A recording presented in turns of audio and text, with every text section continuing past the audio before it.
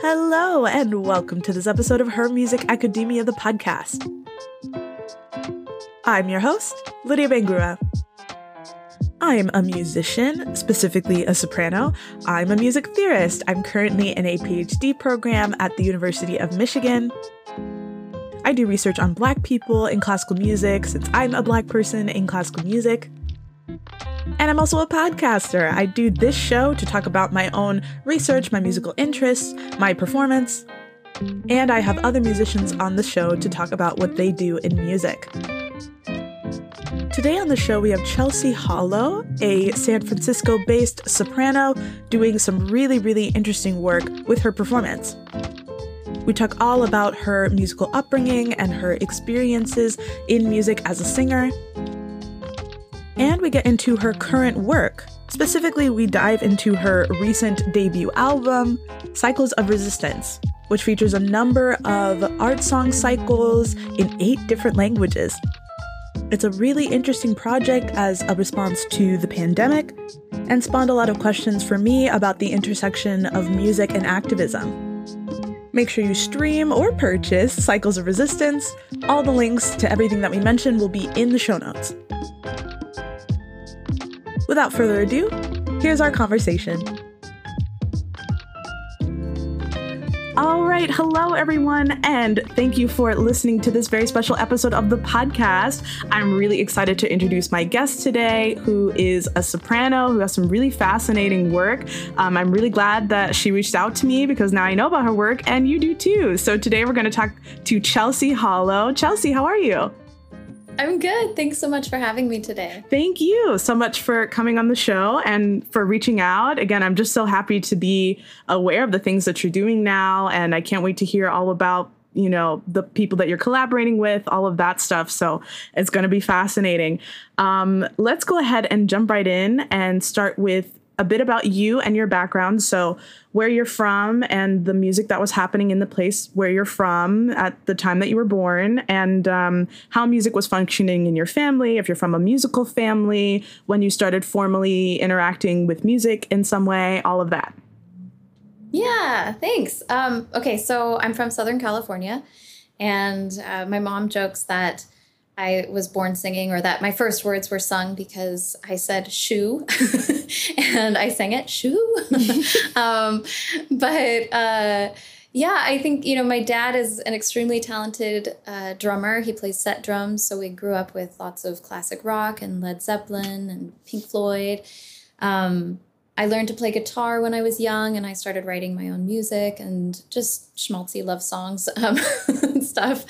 But yeah, I guess another important part was in my childhood, I went to Catholic school, and I was in the choir there. And so I sang a lot in choir, but it was kind of new agey Catholicism.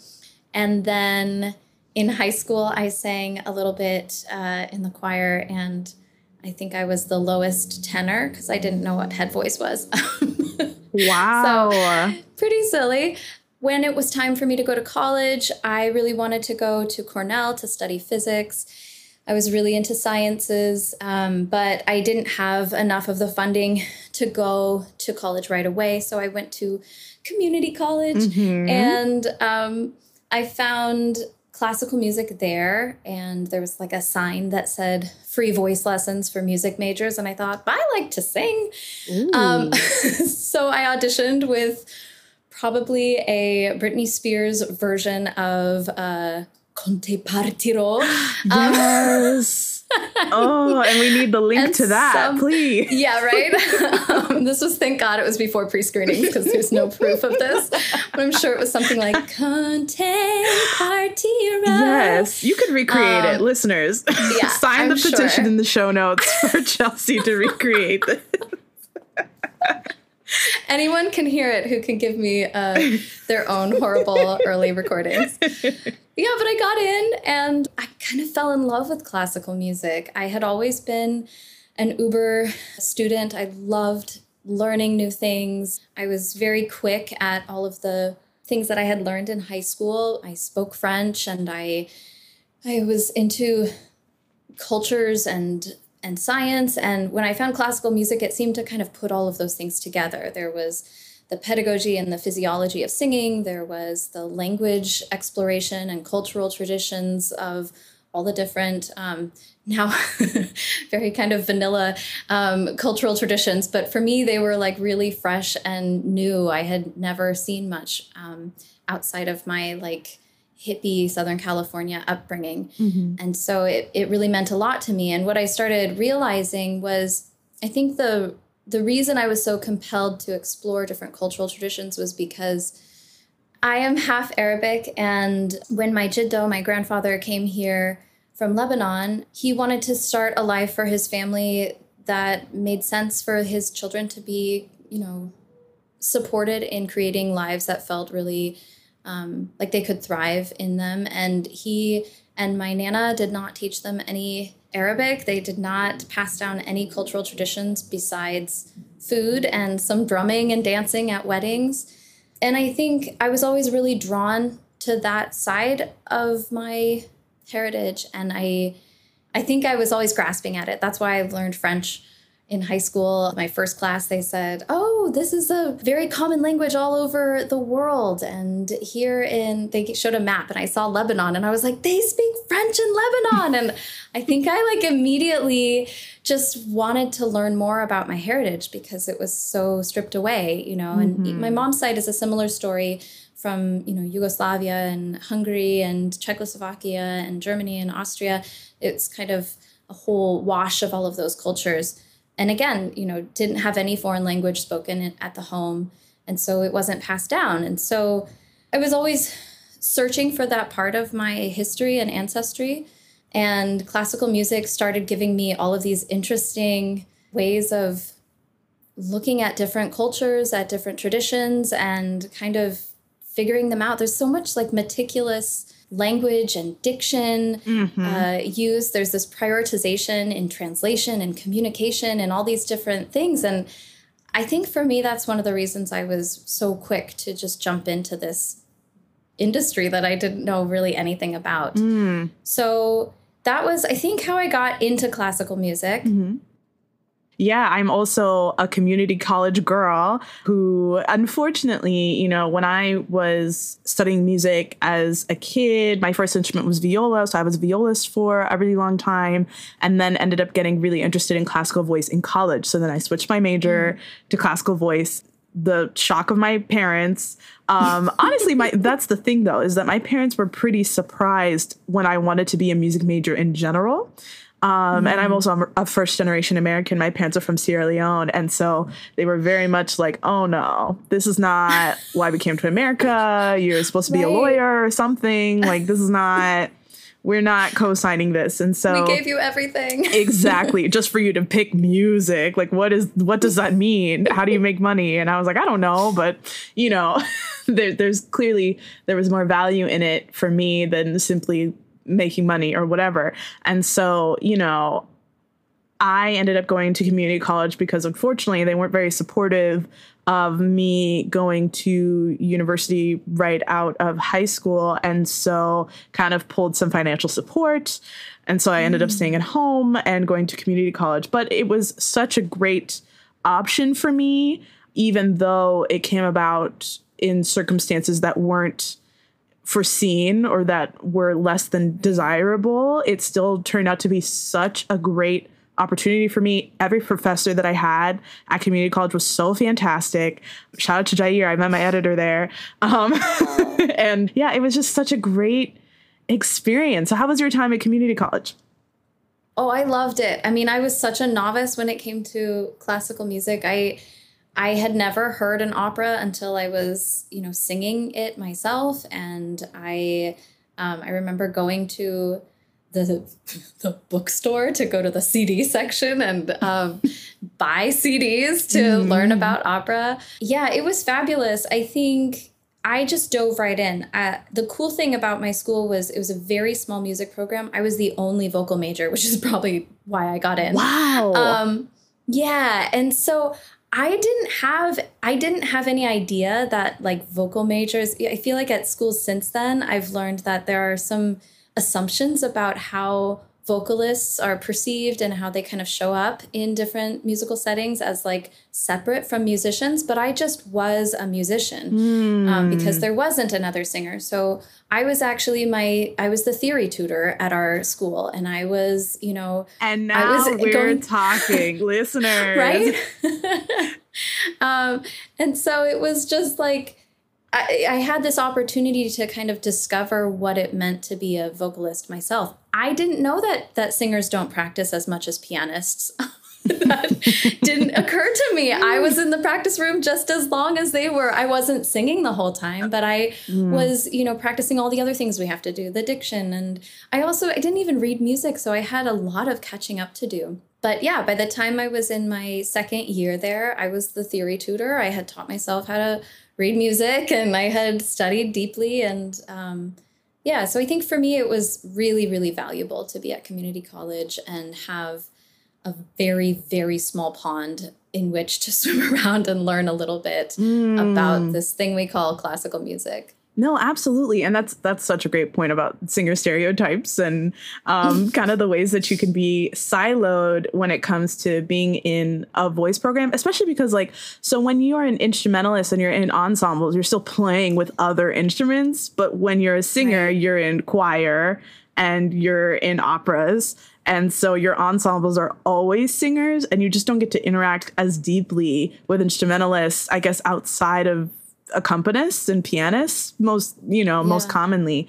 So it is really refreshing to be able to just mingle with other types of music and other types of instruments and learn so much more about methodologies and approaches to music in that way. And, listen, this whole podcast exists to bust the myth that singers can't do theory. I am living proof. Chelsea is living proof. Singers read music and we know about music theory.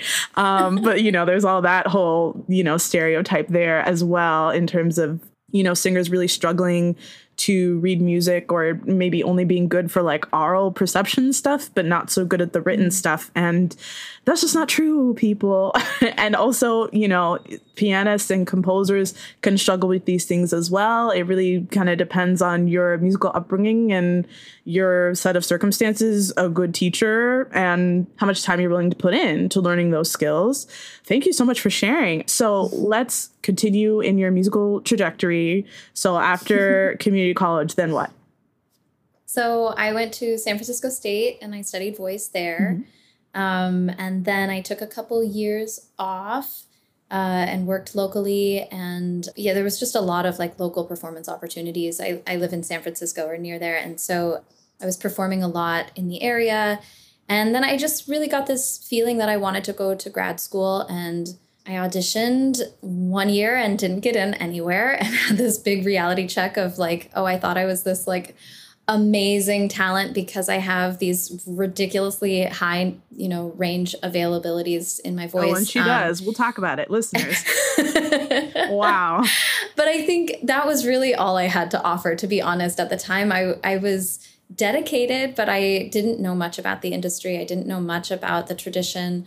I was kind of obsessed with performance and the sparkly high notes at that point. And so I took a year off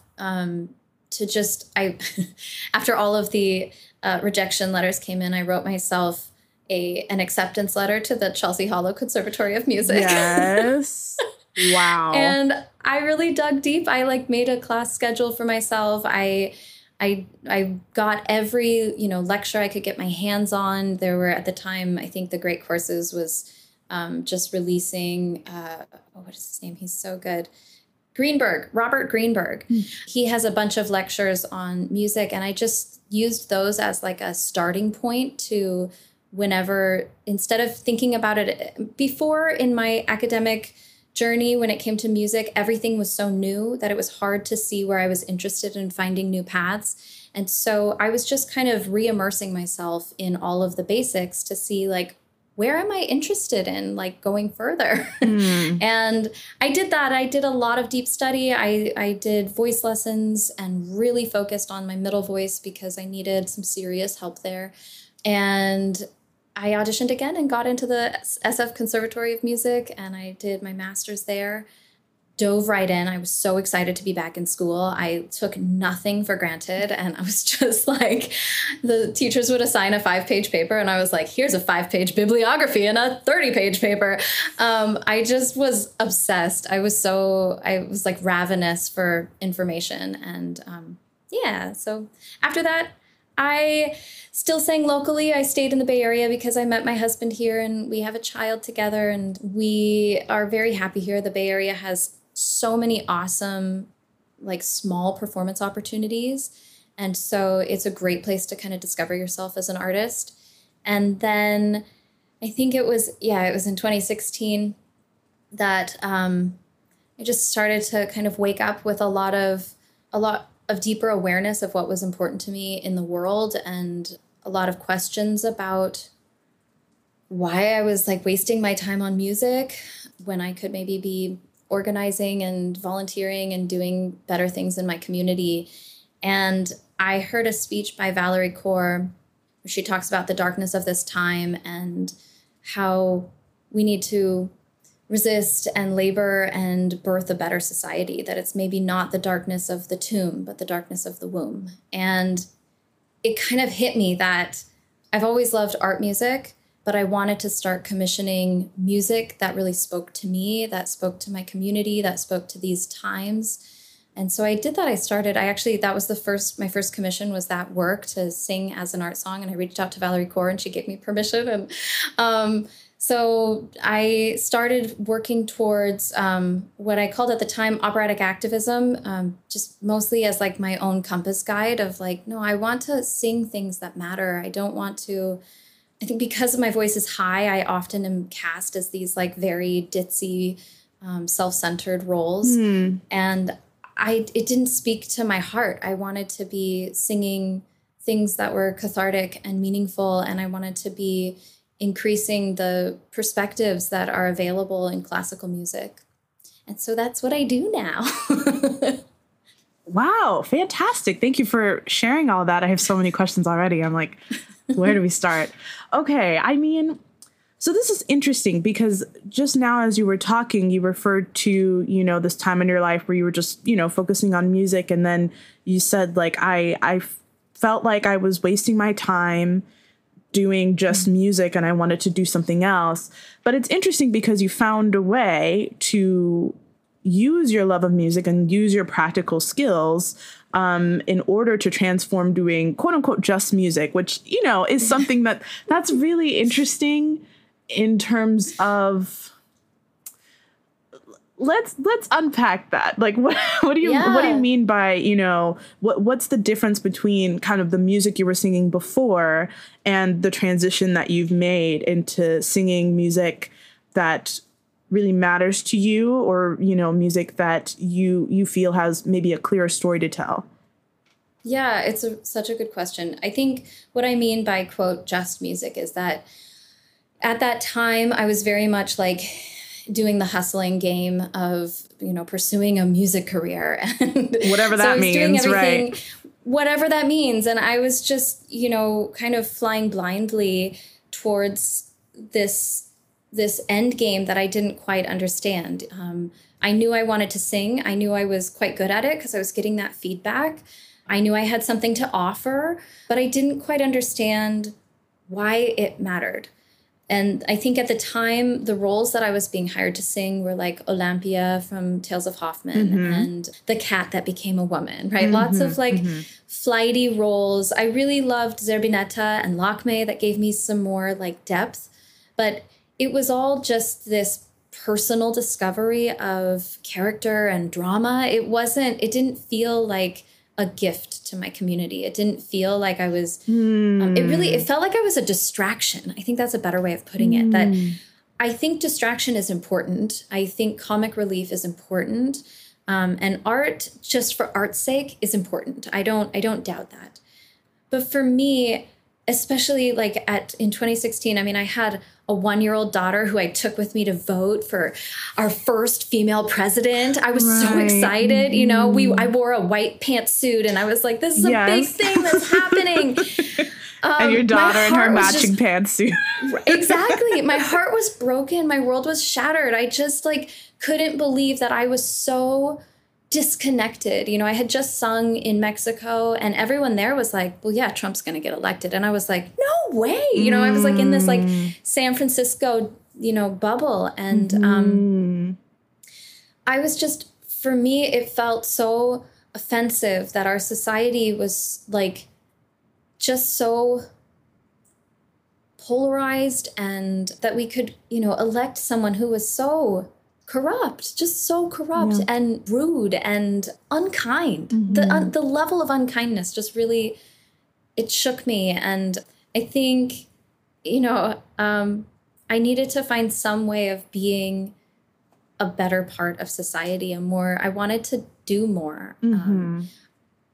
When I heard that speech by Valerie Kaur, I really dug in. I thought, oh my gosh, this is what music can be, right? There are certainly like traditions of amazing music activism and just like messages being conveyed and perspectives being conveyed. And I realized like, okay, here I have this awareness of IPA, the International Phonetic Alphabet, which I've like used to its extremes with German and French and Italian and maybe Czech. And I just realized like, oh my God, we have so much opportunity to do more. We have these awesome skill sets of, you know, awareness of how to use our voice as singers and how to manipulate our vowels and how to communicate on these really core levels that I wanted to do that to bring my community together. I wanted to do that to help my community see and hear each other more deeply. Yeah, it just seemed obvious to me that when we see each other as human, when we really listen to each other and each other's perspectives, that we have a deeper understanding and a connection together. We become family, a human family, instead of these polarized parts.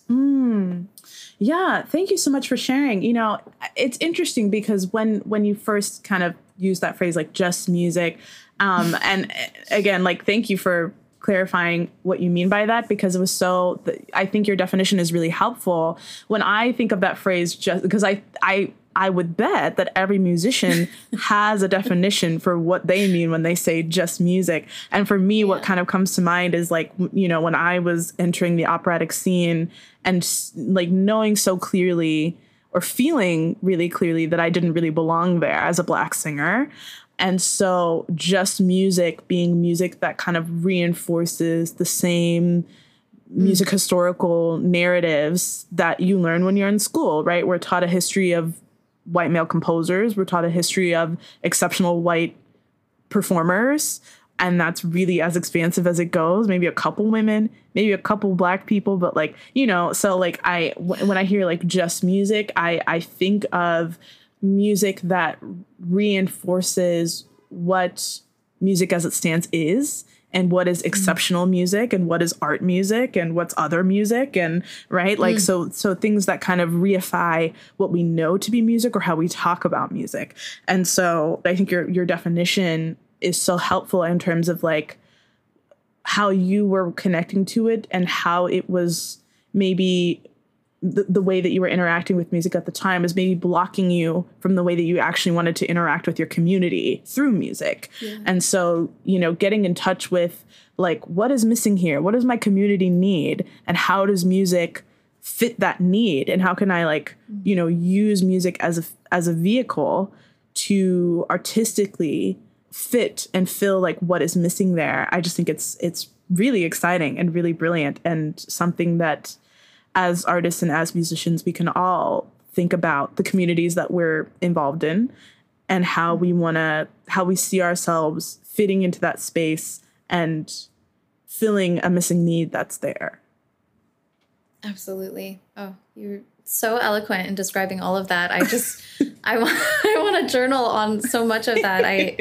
You brought to mind so many aspects. I think, yeah, there's, you know, you bring up the feeling like you don't belong in classical music. And I think there's so many of us who feel that from so many different angles, because it basically, you're right, it is just all, you know, old white guys. And like, when we finally dig into how we can fit into that, I think we're the first versions we come up with often deny us our actual uniqueness of what we bring to the table, right? Like, I hid for so long that I had this history of popular music and that I could belt and sing classic rock and do all of that because I thought I had to be an opera singer, and I was constantly feeling like culturally I couldn't find it. I didn't find any Arabic until my master's degree. I finally was able to do an Arabic set. And even with that, I didn't have any support in how to pronounce anything. Wow. Yeah. Yeah. It was like I had to dig to find a coach who could play piano and sort of knew classical music and also spoke Arabic and could talk with me about how to pronounce these words authentically. But yeah, I think a lot of us are just like denying the core of our artistry, right? You think of other musical genres, and I don't think we do that as much in other genres. We celebrate what we bring to the table. Yeah, and you're right. Yeah, I think about all the time, the push to expand classical music as we know it to be. Popular music just does that so much more naturally. Like, we celebrate new music and we celebrate new artists in a way that we don't really in classical music, right? Because we perform the same stuff, and that's the stuff that sells, and that's the stuff that gets the funding, and that's what people want to donate to when they want to go to the symphony and hear their favorite symphonies. They don't want to go and hear a new thing because then they have to get invested in a new thing. Whereas in popular music, that's the norm. Like, we're always looking for new things, new artists, right? We have awards every year that nominate and uphold newcomers onto the scene. And so the canon is always kind of, the popular music canon is always kind of naturally expanding in a way that there's a lot of pushback in classical music because there's such an emphasis on tradition and like doing things the same way and the same performances and the same performers and the same recordings. So it's a club too, right? Like, it's definitely like, I feel like you go and people are like, you applaud to something at the wrong time and they're like, oh, you don't know how about power. It's about here. Power. It's about authority. I'm not surprised that so many people feel like they don't fit in at a classical concert. And I think that's a big part of, so the other side of operatic activism, what I've like turned it into is I do sing the texts of activists, but I also like actively want to engage new audiences with all the old stuff too, right? Like, when I'm singing something that is classical, how can I make it approachable and interesting to all audiences? And I don't know, we need to do better. That is the challenge. And I go back and forth about this all the time because part of me is like, just let classical music be like, when we're talking about inclusion, right, of new audiences into old spaces and the inclusion of like more BIPOC musicians or more women into these spaces, more queer artists into these spaces, there's a reason why we feel excluded in the first place. And so part of me is like, just don't go where you're not wanted. Like, get out while you can and find someplace that's more welcoming to you. I do a lot of research on Black musicians and Black classical music in particular, Black people writing music in the quote unquote concert tradition, and how there are so many people that start off in classical music and then very quickly are like, I'm about to be a jazz musician now. I'm not staying here. And I find that migration so interesting in terms of going where your likeness and your culture and your music is celebrated. So I would understand, right, why new audiences find it so off-putting if they don't see themselves there, or if the music that they hear doesn't tell a story that resonates with them or that resonates with their community. So it's weird. I go back and forth all the time about like, well, yeah, if the kids don't like it, that's okay. They have musical traditions and music, right? They're creating their own musical narratives and musical traditions, and that's fine. And I don't want to be the old lady on the porch who's like, and y'all don't appreciate the beauty of Puccini or whatever. And I'm not doing that, right? But I also feel, as somebody who deeply loves classical music and loves what I do, that I would want the people in my community to be interested in it. But the people in my community are interested in it because of the performers that they connect to, not necessarily because they have a vested interest in the music and its origins of the music, if my friends come to see me perform, it's because they're excited about seeing me, not necessarily because they're excited about seeing Mozart. So again, there's that connection piece there as far as like how we're connecting with our community and kind of through the connection that they have with us, that might be kind of their into the music. So I'm also really interested in knowing about this is where we can get into your album, knowing more about how your art and your artistry was affected by the pandemic, right? Because that was, continues to be, right, such an interesting time in terms of artistry and music making and performance and what it says about all those things. So I'd love to know, like, since the onset of the pandemic, how your music making has changed. Yeah, I mean, I think it's true for all of us that it was just we went through a wormhole to a new place. And for me, so I had, at the beginning of the pandemic, I had just received all of the kind of marketing materials from my feminist recital, which I had commissioned in 2018. And I had commissioned 3 works, and I had curated a whole recital around women and the perspective of women, and was very proud of it and excited to kind of like pitch it out as a concert to tour with. Mm-hmm. It's really beautiful stuff. Listeners, all the links are in the show notes. Please check it out. Thank you. But yeah, the pandemic happened, and I mean, everything just stopped, right? I had every performance canceled for the next 2 years, and it just felt like I didn't know what to do. I was missing my community. We were all feeling so alone for so long. And yeah, I was sad about not being able to do my concert that I had just put together, but I also felt this like huge shift in society, right? This was, George Floyd was murdered early in the pandemic, and there were like so many societal things happening and fracturing that just felt like this opportunity to connect to this new catharsis I was finding with music and reaching out to my community. And so I created a call for proposals with really just giving composers the permission to propose anything that they felt I could authentically sing, since I was commissioning it to be a recital for myself, that felt like it was giving voice and perspective to something important to them. A big part of that was that I wanted it to be in whatever original language. I wanted the text to be in original language, not in translation, and that I would do whatever work necessary to authentically perform those languages. And I received so many proposals from all over the world. It was like overwhelming how much of the community wanted to express themselves and this time through art music. And so I commissioned 22 songs. Wow. In 8 different languages. And that has led to my album, which I just released, called Cycles of Resistance. And so the name has 2 meanings. It's the cyclical nature of history repeating itself, and the way we have to kind of progress slowly, right? 2 steps forward, 1 step back.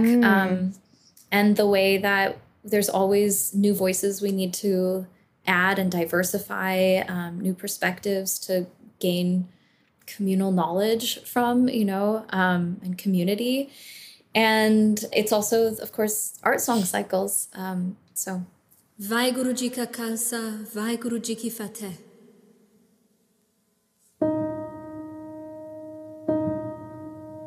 On Christmas Eve 100 years ago, my grandfather waited in a dark and dank cell. He sailed by steamship across the Pacific Ocean, from India to America.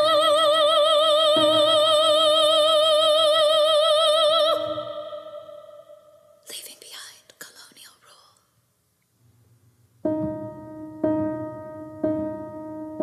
But when he landed on American shores, immigration officials saw his dark skin, his tall turban,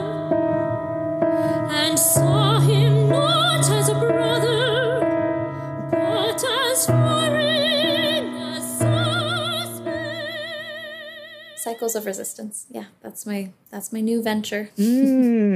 Listeners, again, links on the show notes. It is really, really interesting, fantastic work. And of course, Chelsea, your voice is stunning. So wonderful to listen to and to explore. There's so many different types of singing presented. Like, it's just really fascinating. So tell us about that process of collaboration and the process for production, especially. So did you start this project? You started this project like while we were still locked down, correct? Yes. Yeah, it was. Okay. It was May 2020 when I did the call for proposals.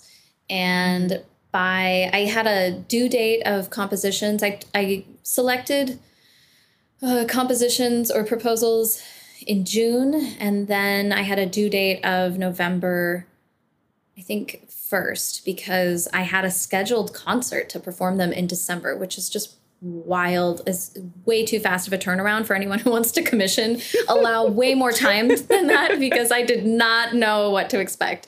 So I did prepare all that music for that December concert, which was totally shut down because the pandemic we were in another big surge. So while it was just meant to be a live streamed concert, it was canceled anyway because we needed 5 people in the same space.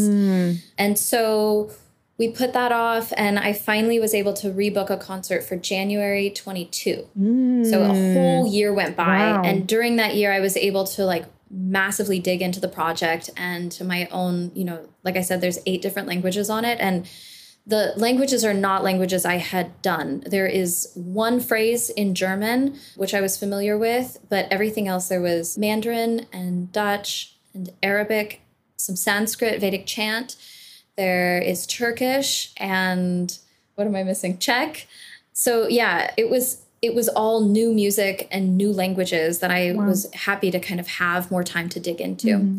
So I did that, and we put it on in January, but this was like my first performance back from the pandemic. Wow, intense. I kept assuming it was going to get canceled. And so I thought, we'll book a recording session so that we can at least make sure we're still on task and preparing the music for this recording session. And then after the recording session, I ended up sending the tracks out to various record labels to see if anyone was interested in producing it. So that's when Aerocade came on and produced it. Fantastic. Wow. So yeah, what an interesting pandemic project to, work. And then I assume you were in correspondence with all of these composers from, abroad, and like, wow, what an interesting. Yeah, I've now met some of them, but I hadn't met any of them except one who I had already commissioned a few years before. Everyone else was brand new that I was just meeting virtually to create this art. So it felt pretty magical to be home during a pandemic where we were all quarantined in our own spaces, but also creating real art together over these boundaries. Absolutely. And since the album has come out, which is earlier this year, it was in April? Yeah. Okay. Yes. So what has the response been like? I think it's hard to get music out there. I'm learning a lot about this. For the people who have listened to it, they've largely really liked it. I've heard that it's a little heavy to listen to the entire album, which I totally get. So I always recommend people, sit with a cycle, go through. I have so many program notes available online of the texts and the stories behind the texts and the translations, which I meticulously did. And so, yeah, I think sitting with a song cycle and just living with that is really valuable. In performance, when I perform the full album, I do extensive spoken program notes. And so I kind of weave this journey as we go through all the different, movements, political movements that are represented there. And so it feels, and then I have super titles with the translations happening as I'm saying them. So it feels a lot more inviting. I think to listen to it as an album is a big endeavor. So pick a language and sit down and enjoy it. But yeah, people are excited about it. I think it's a heavy it's a heavy ask to ask someone to listen to like, you know, what is it, like an hour and a half of music in languages that are not super common in the classical canon. So I think that's tough. But that said, people are loving the recital. They're loving when they do listen to the album. It's gotten some radio play, which is fun. Ooh, exciting. Yeah, it was. I had some radio play in Canada and some in lots around the United States, which is cool. So people are definitely interested in it.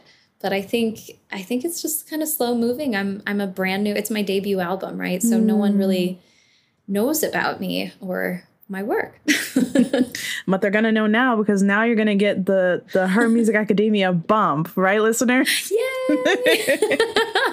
Yeah. Tell your friends. Yes, no, definitely click the link in the show notes to check it out. It is really, really fantastic stuff. I'd also love to know, now this is a big question with my own personal baggage. So here's the backstory, is that I just talked on a different podcast recording about, I'm so fascinated by the term activism and by the language of activism. So I had this experience. This was a few years ago when someone referred to me and the work that I do on this podcast as activism and me as an activist.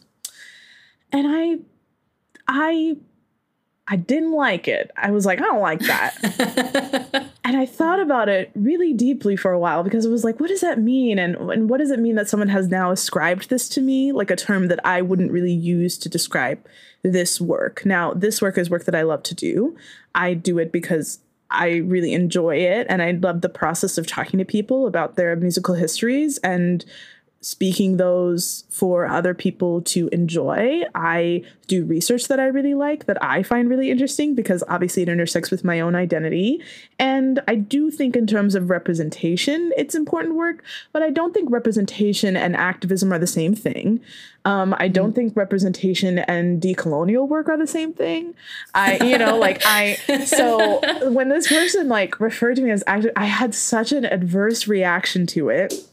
Because I don't want to. Now, maybe it was caught up in my own baggage of activists are people who, do marches and who get shot, or who write a really kind of dramatic, dramatized movie version of what an activist is and what they do. So that's something that I could probably think deeply about in terms of repackaging maybe what I associate with that term and who gets to be an activist and who, who's allowed to do that sort of work. But I think it's much more entangled with risk taking. Like, what are you giving up in order to do this work, and who benefits from this work, and who are you really doing it for? And so I would just love to know how you are interpreting your work as activism, and how you came to the term operatic activism as well, because that's such an interesting pairing. So I just love to hear for my own sake, so that I can detangle all of my imagery around that term. I just love to hear kind of how you arrived at using the term yourself. Yeah, it's a great question. I think I struggle with it a lot, to be honest. I started using it because it best described what I was doing, which was making music using the texts of activists, which felt really relevant in the moment. It felt like I was honoring the tradition, like the literary tradition of speech writing, and when we create art music from existing poetry, it's such an honor of that poet, right? It seems like we're really digging into their words, and we are presenting them in this musical presentation and interpretation of their work. And it feels like a deep honoring of their words. And then you think of opera, and we do the same thing with plays, right? And so for me, there was this missed opportunity in representing the voices of those in our community who were writing these incredible speeches, the words themselves deserve the same treatment as poetry, in my opinion. And so that's where I came at it from. For me, the reason I've been struggling with this is because I am activist in my own ways, like through certain aspects in my own community that we don't have to get into right now. But as far as like calling myself an activist, I would say I'm more an active member of my society, of my community. I don't call myself an activist, but I didn't realize that saying operatic activist was putting that out there. And so I've had to really evolve that idea myself, especially with the album. And like I'm sending out these, emails to press and trying to get the message out there. And it seems like a clear way to be like, look, I'm not just a soprano, I'm an operatic activist. So it kind of packages it, but I didn't like that. And I couldn't figure out why. And so what I've come to with my, we're always evolving, is it feels much more authentic for me to say that I am very interested in being an active member of my society. I love honoring the work of activists, and that's where I came to the term. And I think I've come to this idea of like a compass guide, that I want my work in music to be active. I want to activate my audiences. I want to represent the voices of those who are speaking up for what matters to them personally, for what matters to the communities around them. I think my definition of an activist is very similar with yours, right? It's this like idea of someone who's super brave and like seeing things in our society that need to change, and, doing the very hard work of organizing around that and informing people. And so I don't actually, I've actually, like, it's hard because I wrote all the material for this album like a year ago, and it's like just coming out now. And so there's all of this like operatic activism, which I've unpacked in a lot of ways since then. And I think that it like I said, it's evolved quite a bit. But that said, it is a goal for me. I do want to be active in these ways. Yeah. And so as a compass guide, I think it is really valid. No, absolutely. Thank you for sharing that. See, this is fascinating to me because you just did it again. You said just a soprano and then and then added, well, I'm not just a soprano. I'm doing this, this right. operatic activism. And like, why do we do that? Why do we? It's so fascinating. We strip away our identities, don't we, to do classical music? Yes. I don't know. I think we've kind of like circled around this a couple times today in our conversation. It's like, we're not allowed to be our unique selves for some reason, or we don't allow ourselves to be that. And then when we try to, we have to like brand it or something. I don't know. That you're not just another soprano. You're not like all the other sopranos. You're doing like actual real singing that matters or real work that matters, as if the sopranos that are singing Mozart, that doesn't matter. And see, that's such a polarizing and like weirdly, like what a particular way to differentiate ourselves from the work of classical music, that we're just not doing plain Jane classical music. There must be a better way for us all to contextualize the work that we do in relation to each other as all important, like you were saying earlier, that there's the importance of art for art's sake, and not all art has to be activism in order for it to be important. But I think like that's the thing, is that art has such a clear place in the radical imagination. It has such a clear place in like decolonizing work, whether it is explicit perhaps in those pursuits, or it's something else that is harder to recognize. And so this is so fascinating that we keep using this language to differentiate what we're doing as like a special type of classical music, or a special type of music research, or a special type. Like I think about this all the time in terms of, getting into this PhD and doing music theory, and like, I don't want to be just a Mozart scholar or whatever, even though I like talking about Mozart, or I like talking about Schubert or whatever. Like I like Lieder a lot. I like, so that doesn't stop being a part of my musical identity. But it does feel like, I guess, foregrounding Black music is perhaps something that is unique, but also maybe profitable in a way, like in our particular moment of wanting an activist response and of wanting more and of more people asking those questions about what is our music really doing. It's not that the old ways of doing stop doing and stop being effective. I think it's just that it's expanding, and we have to learn to relate to all of this music in relation to each other in a new way. Yeah, that's a really good point. But it's hard. I don't know. Wow. It is hard. I had one of the composers that I commissioned, Anthony Green. He's just a fabulous person who has thought about so many of these things deeply. And one of the most compelling parts of his proposal was that he's Black. And he was like, I'm drawn to this because I am active in my community, but I don't want to just write activist music because I'm Black, right? He's like, yes, I want to write classical music because I'm a classical composer. And I was like, yes, amen. Yes.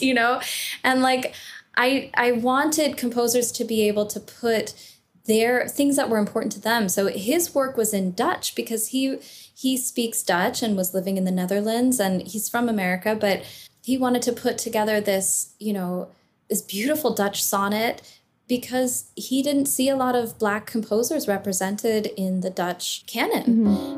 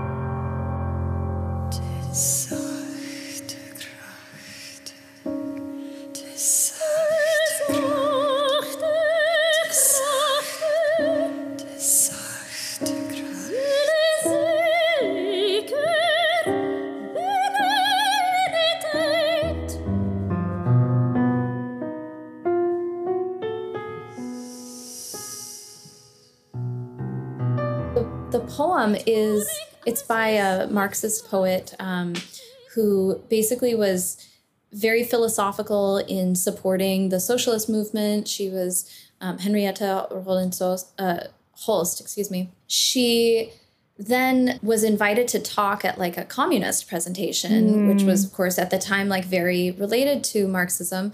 And she was appalled. She could not believe what was happening with the ideology that she had been supporting. And she wrote this book of poetry and I think some prose called The Soft Powers, and how soft powers will win and love will win in the end. And this is the sonnet we ended up setting that Anthony composed so beautifully. And it's just all about love and the activist act of just being kind and letting love be the power that guides us. And I think it's just a beautiful, ode to goodness. Yeah. Again, listeners, links, please click it so that you can listen. Again, that's such a good point about like, just because I'm Black doesn't make me an activist. And that's why I had such an adverse reaction to like, okay, I'm a Black person with a microphone. That doesn't make this an activist podcast. It makes it a podcast. And you're talking about things that are interesting to you, right? Your roots, and things that have been limited in our educational upbringing in classical music, right? Like it's so valuable. There's no reason for it to be activist in nature. And I'm sorry, I didn't mean to, no, you're fine. to interrupt you. I just want to honor that. It's important work.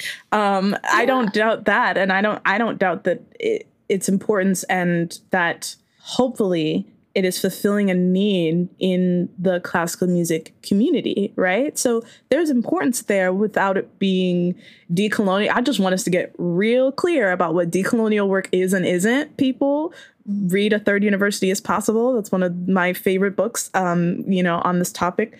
But I find that term operatic activism so interesting because it so clearly demonstrates that music and all different types of music, classical, popular, and otherwise, like, have a place in the radical imagining of what we can give birth to, right? And that imagery that you use so heavily throughout the album of giving birth to something, and the labor that we're putting in the pain of our current political movement, giving birth to something greater, and that this labor is an important part of that, I think.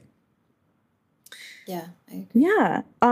So to finish up our conversation, I'd love to just hear anything else that you're working on, anything else that you're looking forward to. And I want to touch on this database of different language coaches that you have. Again, links in the show notes for the listeners. Yeah, I'll start with the database because I'm just so proud of it. So, after I commissioned all of this music in the original languages, because I felt like I was, very good at doing new languages, I didn't realize how under-supported singers are in actually finding language sources that aren't in our traditional canon. And so we talk a big game in the classical community of like adding diversity, but I don't think we support artists in actually making that happen. Yeah. And so I really struggled to find coaches who could, you can look for language coaches, right? You can find people by language when it comes to just learning a language and learning how to pronounce things on the surface level. But the weird manipulations we need to do to for singing, yes. For singing, especially in the classical register and in the super high stuff that I do, there's a lot of detailed negotiations of language, and to sing it authentically takes a lot of time and experience singing in that zone. And so I couldn't find a place where I could search by language. And so I built one and I just made a Google form and sent it out to every coach I know and asked them to send it out to their coach network and likewise. And so I think I'm up to like 40 coaches on here, but I haven't counted how many languages I have. I should look at that. It's pretty amazing though.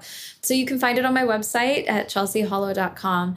And you go and you just search in the language and it will organize all the results based on who is the most familiar with that. So native speakers of that language will be put first, and then fluent, and then conversational, and just like, I sort of know this language, I can help you get in the right direction, will be at the bottom. And then their contact information is there because it's, we can work with people all over the world now with Zoom. So, really we have every opportunity to jump into this. So that is really exciting to me, having that resource there. So please go check it out and share it with everyone. There's a link to the Google form if you speak another language and want to be included, if you know how to, sing classically in another language, or what some good choices might be, because for a lot of this, it's like discovery of, what does Arabic sound like with a classical soprano voice? What choices do we make to modify certain registers? And it's a starting point. So that's the main thing that I'm excited about right now. I'm also, I think by the time this podcast comes out, I will have already performed this, but it's just a workshop. It's we're doing an opera called Dolores. It's based on Dolores Huerta, who is an amazing figure in our history. Do you know who Dolores is? I don't think so. I'm just curious. So I've been surveying people. Do you know who Cesar Chavez is? Yeah. Okay, they were equal partners. I see. In all of their efforts. Mm-hmm. When he was doing the hunger strike, that kind of brought notoriety to the farm workers' grape strike and everything that was going on with that. Wow. It started he did all this amazing work. And I feel like, I grew up in California, so we learned about Cesar Chavez, but we didn't learn about Dolores Huerta. Sure. She was, si se puede, yes we can. That is her phrase that she used to do to get the rallies excited and pumped up. Wow. And she's been largely written out of the history of the United Farm Association work. And so she's still alive. We're doing an opera about her life and the grape strike, and it's very powerful. It's being commissioned by West Edge Opera. So we're just in the workshopping phase, but everyone should check it out. It's super powerful and very cool. The music is incredible and incorporates all sorts of, we're doing chants by the Filipino farmers. So we're singing like huelga, huelga. And we're also doing, chants by the Mexican Spanish speaking strikers. So then we move on to this like Viva la Causa, and it sets the words of these amazing figures in our history. And it's just really, it's a beautiful work. It's very cathartic. I think it's the direction that new music should go to get new audiences in, because it's like no one can watch that and be, confused about the power of music. It is just, it's so powerful to see these amazing voices brought to life on stage. Wow. Ooh, I can't wait to actually hear it. That sounds so exciting. It's very cool. All right, so that is going to do it for this episode of the podcast. Thank you so much to Chelsea Hollow for being on the show. It's always a really valuable experience for me to connect with other singers, as I'm still in the really early stages of my performance career. And her work is just a shining example of how powerful a music performance career can be. Make sure you check out her debut album, Cycles of Resistance. It's available for streaming on a bunch of different platforms, so check the show notes for all of the links. If you want to get in touch with me about anything related to the show, if you listen to some of the music that we talked about and you want to talk about it with me, if you have recommendations for things I should talk about or read or listen to, please send me an email at hermusicacademia@gmail.com. Or go to my website, hermusicacademia.com, fill out the contact form there. If you're a musician, I would love to hear all about what you do in music. Thank you so much for rocking with us during this fall season. Until next time, thanks for listening.